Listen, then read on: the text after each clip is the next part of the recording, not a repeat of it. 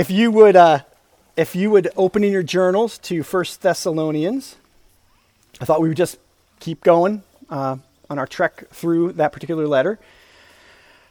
Elspeth's going to come read. If you didn't hear Jordan's message last week, he did an outstanding job, not just overviewing the first chapter, but actually getting into the specifics of the first chapter. So if you've not heard that yet, you need to go back and listen to it.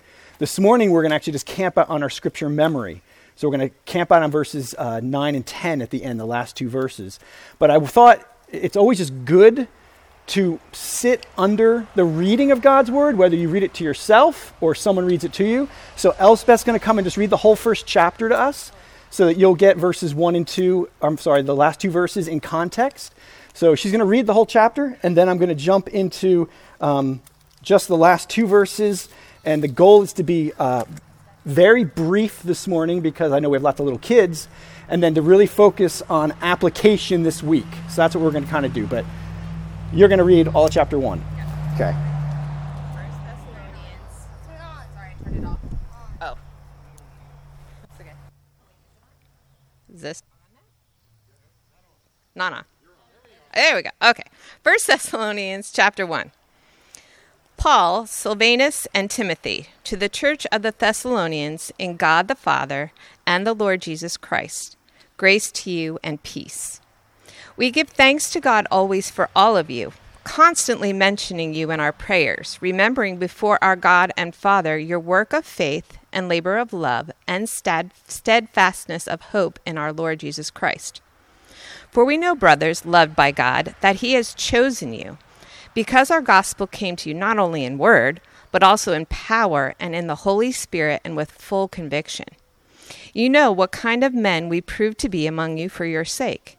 And you became imitators of us and of the Lord, for you received the word in much affliction with the joy of the Holy Spirit,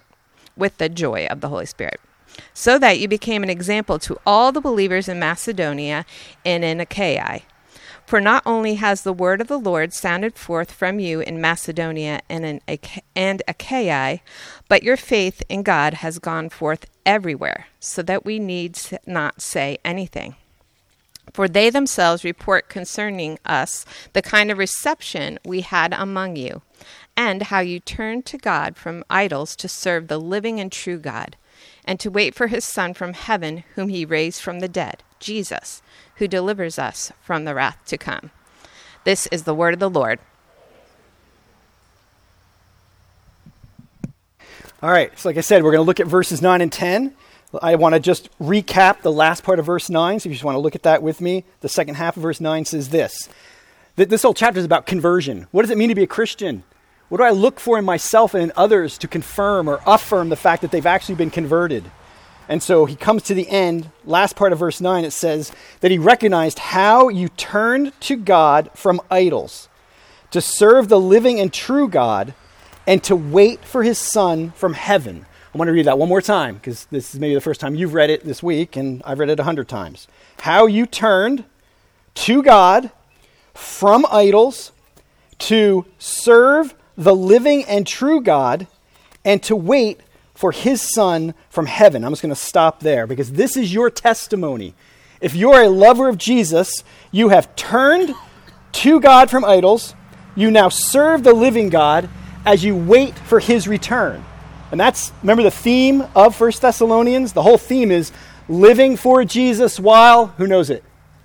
Waiting for Jesus. It's living with and for Jesus as we wait for his return. And so in this case, for you and for me, if you've been converted, the Spirit of God opened your heart one day so that you turned from idols to God. The Spirit revealed to you the freedom that there is in yielding to God and serving God as opposed to being in bondage to idols. And so we embrace our God that way as we wait for Jesus to one day return.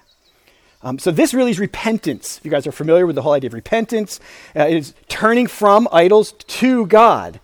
But as you guys know, repentance is never a one and done, right? I trust as Christians we know that we live a life of repentance.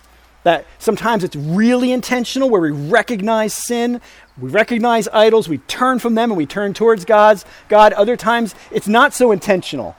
Other times it happens, but you're not even aware of what God's doing in your heart. But repentance is a lifestyle. It's never one and done. And so we now, as Christians, continue to turn from idols so that we can serve Jesus as we wait for Jesus. That's the point. And here for these believers, it seems like they've got two things they're being challenged with. And one is the internal idols that battle in their hearts every day. And then according to verse 6, there's affliction from the outside. So there's persecution from the outside. And then there's these idols that come up into your heart on the inside. So we're at war. Just like they were. We're at war with the affliction from the outside, the trials from the outside, and also the war inside of our hearts to turn from idols. And so really all I want to do is I just want to take a few minutes this morning and talk about idols and how idols can function in our lives. This is a onion layer peeling time. In other words, I spent all week thinking about this, and this morning, even as we were singing, I was just aware of even more idols and more things that have happened in my life. John Calvin said our hearts are an idol factory. I mean, we're creating idols even as we go along. And so this is just like a 15-minute quick snapshot of idols and how they function. And then I will invite you, if you'd like, to come on Wednesday night. We're going to have an equip time where we're going to sit down. We're going to talk about these verses again and get into some of the weeds of what do you do with idols? How do you handle idols? So let's just jump into this right now and talk about just what is an idol. When I think of an idol, as I'm reading God's word, I don't know about you, I picture a little stone dude or a little gold dude, right? In some kind of temple with people bowing down to it. And most of the time, that's accurate. But what's tricky about this story, this passage is, we know from the book of Acts that this church that was birthed in 4 weeks before Paul had to take off was made up mostly of Jews, of Greeks who were converting to Judaism, and it says devout women. So these weren't idol worshipers. These weren't people who were getting down before gold gods. So what does Paul mean then when he says you turn from idols if they really were never bowing down to some kind of little gold dude? Well, to figure that out, I think you've got to read what he says in that sentence, in the context. And then I think it reveals to us what it is they were turning to if in fact it wasn't a gold little figurine. So let's look for a moment at what he means in the context of the sentence. So look what he says, verse 9, second half of it, how you turned to God from idols. So first clue there's something that we can turn from to serve the living and true God. So I'm going to take what he says about what we do with the true and living God and assume they were doing the same thing to idols. Does that make sense? He's correcting. He's taking what they were doing to idols and he's saying, don't do that to idols. Approach God this way. And so he says that we're to serve God. So I assume that means they were serving idols instead of serving God. Idols were something that they were yielding themselves to. That's what the word serve there means. I don't know what you picture when I say the word serving, but basically it was the idea of yielding to God's ways, yielding to his purposes, yielding to his goodness. Well, evidently they were yielding to something else that was being called an idol that was then satisfying them, or they were trying to get satisfied by. So they were serving. So these idols are something that could be served. And then in verse 9, he says that we are to serve, that we're to turn from the idols to serve the living and true God. So if he's comparing, contrasting these idols with God, and he says God is living and true, that tells me these idols were dead and false. You tracking with me? That's where I'm going. I'm trying to get out of the text what these idols are. There's something that they would serve, that they'd yield to, that they believed in, that they moved towards, but they were dead and false. So they're dead and they're false. They're dead in the fact that they have no life in them, no power, no personality. And they're false in that they're not truthful. They would lie and deceive and trick. So we're building a picture here, what it is they were going after. And then finally in verse 10, he says this, and to wait, so we're not only serving the living and true God, but we're waiting for his Son from heaven, whom he raised from the dead, Jesus, who delivered us from the wrath of God. And so I take from that this idea of waiting for Jesus to be our deliverer from our wrath, and I conclude a few things from experience and from Scripture. One is, I am very aware that I am deserving of wrath. I don't know if you ever feel that way. I feel that way every day.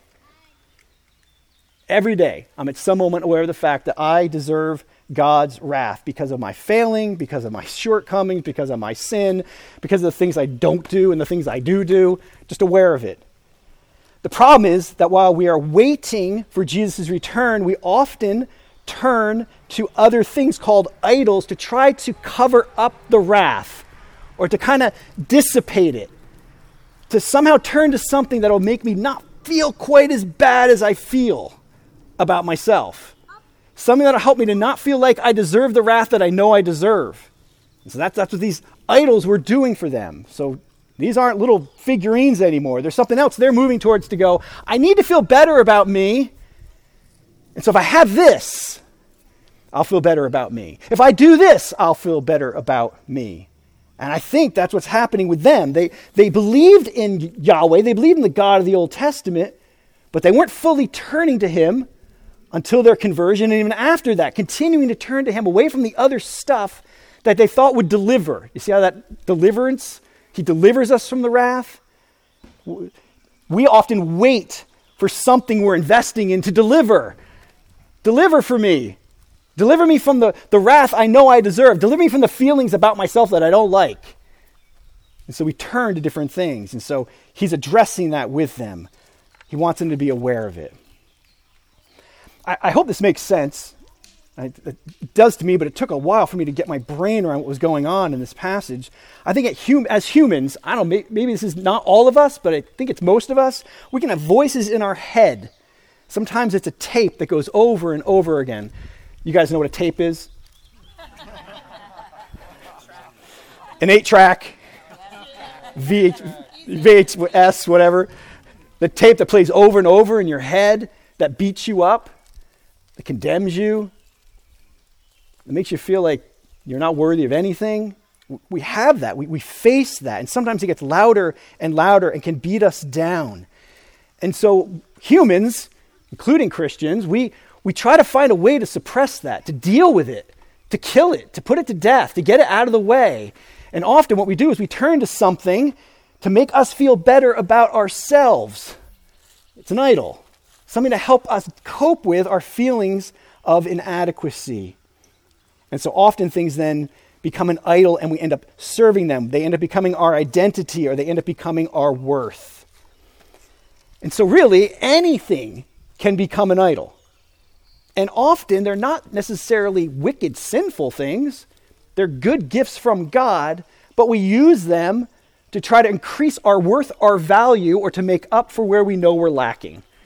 But often they're good things. They're good gifts from God, but then we treat them as God, right? We give something, I heard Tim Keller say something like this past week. We give something a promotion in our souls that it doesn't deserve. We move it up in the rankings because it gives us some kind of worth or satisfaction that we can't find anywhere else. So instead of going to God and enjoying God with these things and enjoying him and seeing him in these things, we use them for our own self-benefit. It turns into God for us. Good things become ultimate things. It's something that we functionally often can build our lives around.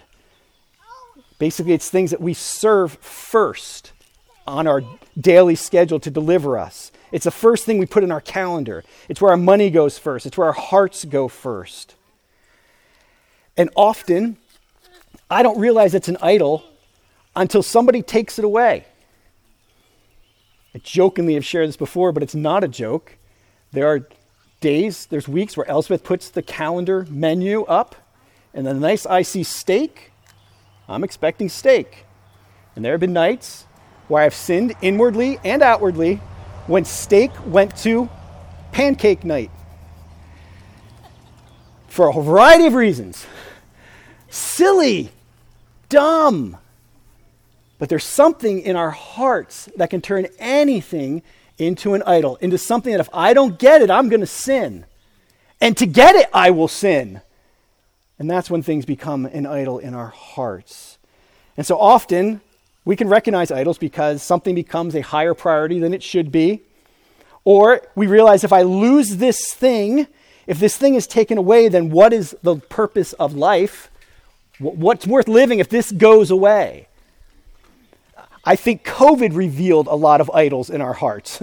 When things were taken away and how we dealt with them, I think a lot of idols were raised to the surface as we struggled and sinned because things weren't going like we wanted them to go. So often that's how we identify them.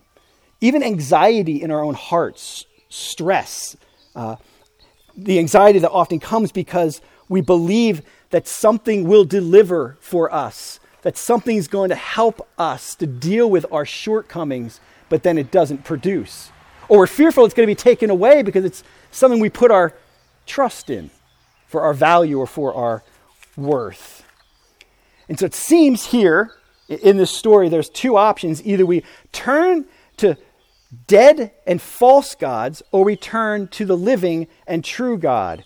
Either we look to God to deliver us, Jesus to deliver us from our failures and our sins, feelings of worthlessness, or we turn to some kind of God substitute. And there are God substitutes everywhere. And God substitutes are sort of like sugar substitutes. I don't know if any of you ever try sugar substitutes. Sugar substitutes promise to give you all the joy of sugar with 0 calories. Every sugar substitute I have ever had proved to give me 0 calories with lots of diarrhea. Or at least severe cramping. It lies. It lies to me. Listen, every substitute for God holds out things to you that it was never meant to deliver. It lies. And it leaves you more hopeless in the end. And so, idols are the same way. Doesn't mean they're bad all the time or sinful, but they often create problems in our souls. So, I made a list of potential idols. These are things that we can turn to in hopes that by having them, it will release some of the pain, some of the discomfort, maybe some of the feelings of brokenness or sin or failures or regrets that we deal with. And so I just want to read my list. This is my personal list. There's 42 of them. As I read them, some I'm going to read really quick, others I'm going to camp out for a second.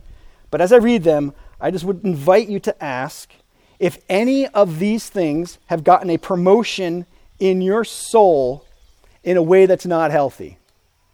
In other words, there are things in your life, what are the things in your life that you're looking to bring some sense of worth, value, dignity, compensation for your failures that you know is an unhealthy thing? Does that make sense? So I'm going to read them.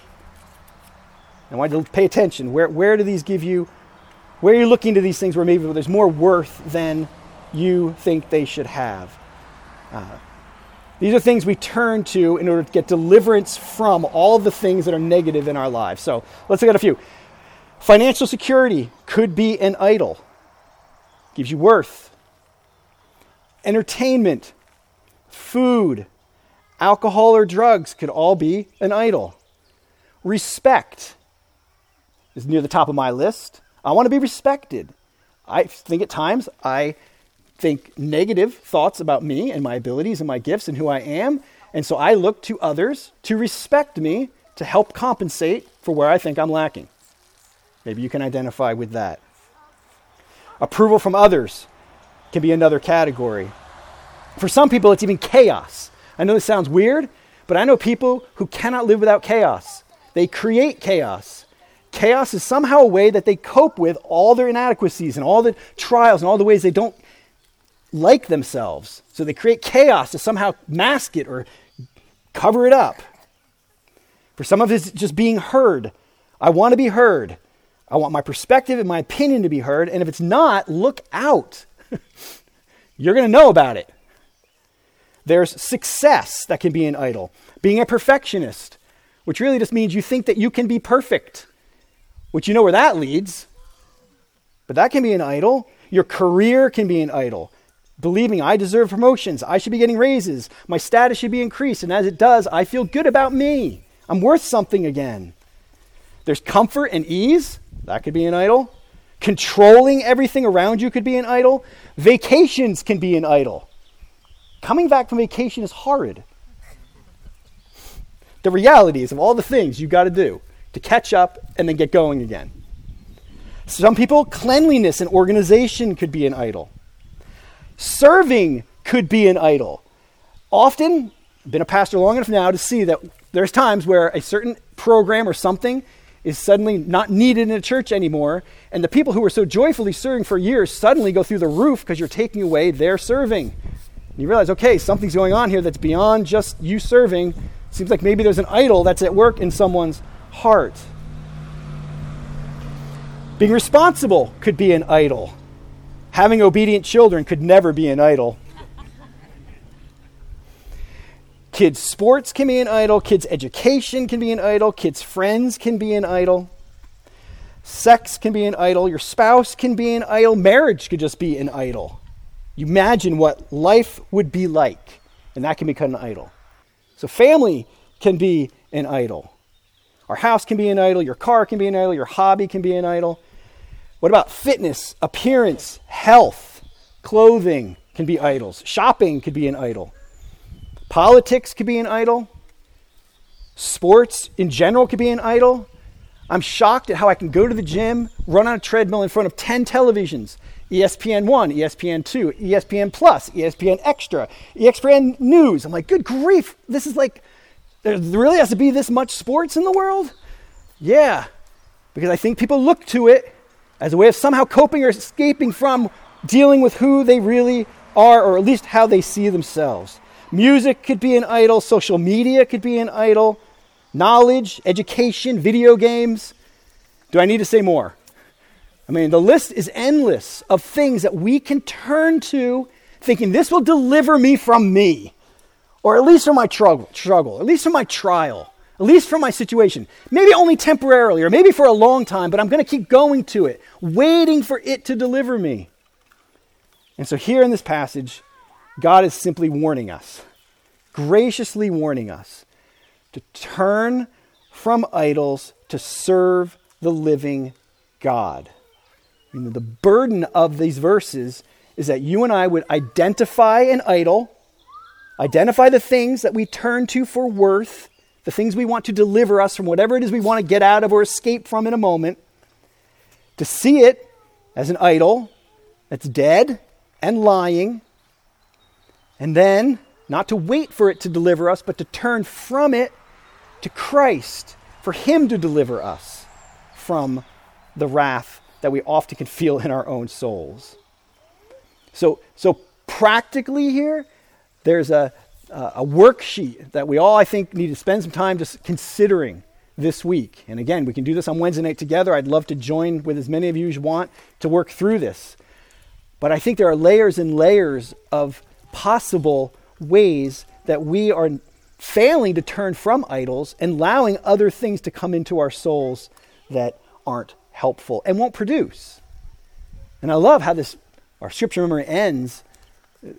Jesus is the resurrected King who's going to return. I love the resurrection, the power. He was risen from the dead. So what you and I need within us and without us is not more of any of these things on the list I just mentioned. We need to get in touch with the resurrected Christ. And so that's where the application gets really good. I mean, really fun. It's okay. You identify what your idol might be and why you're turning to it, and then we get to go right to Jesus, right to Him. What do we know about who He is, what He's done, what He's doing, what He will do that connects to whatever it is you're craving that makes us love things and want things more than we should.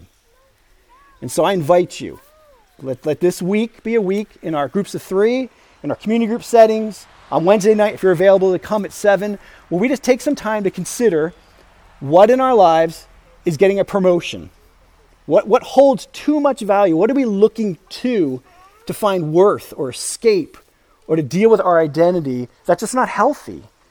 So that God can set us free and we can find life. And what I personally have found is that when I identify one idol and I start to figure out what's going on in my heart and then how to repent and turn to God for that, all these other little idols, they start to cry and go away. They can't handle it. So I don't think it's hours of which idol. I say pick one. Pick one. And let's take time this week to identify what they are and how Jesus himself, the resurrected King who one day will return and ultimately set us free from all the wrath that we deserve, because he'll be there to do that. And so let's join together, church. There's every week I say we got to review and apply together, review and apply together. This is a serious review and apply. Elspeth and I were talking this morning, like I don't know that I could do this without help, because it's idols are just weird. They're just weird. They lie and they hide and they convince us of things, and it's hard to get our hands on them and figure out how to move ahead. And I think we need, maybe on this topic more than others, we just need help processing things that we love more than Christ and that we turn to more than Christ. So encourage you, please, this week, make that a priority in all the settings that God allows you to be a part of. And that's it. Kids, you did a great job. You know, these happy kids. Well done, well done, well done. Can I pray? Let me just pray. Jesus, I thank you for us getting together today, and I ask you to help us. God, I know that there are idols in our hearts that we love more than you, and that we turn to more than you, and they're dead and false. And I just ask you would show us them, help us to turn from them, and help us to find life in the living, resurrected Jesus Christ. We pray this in your name. Amen.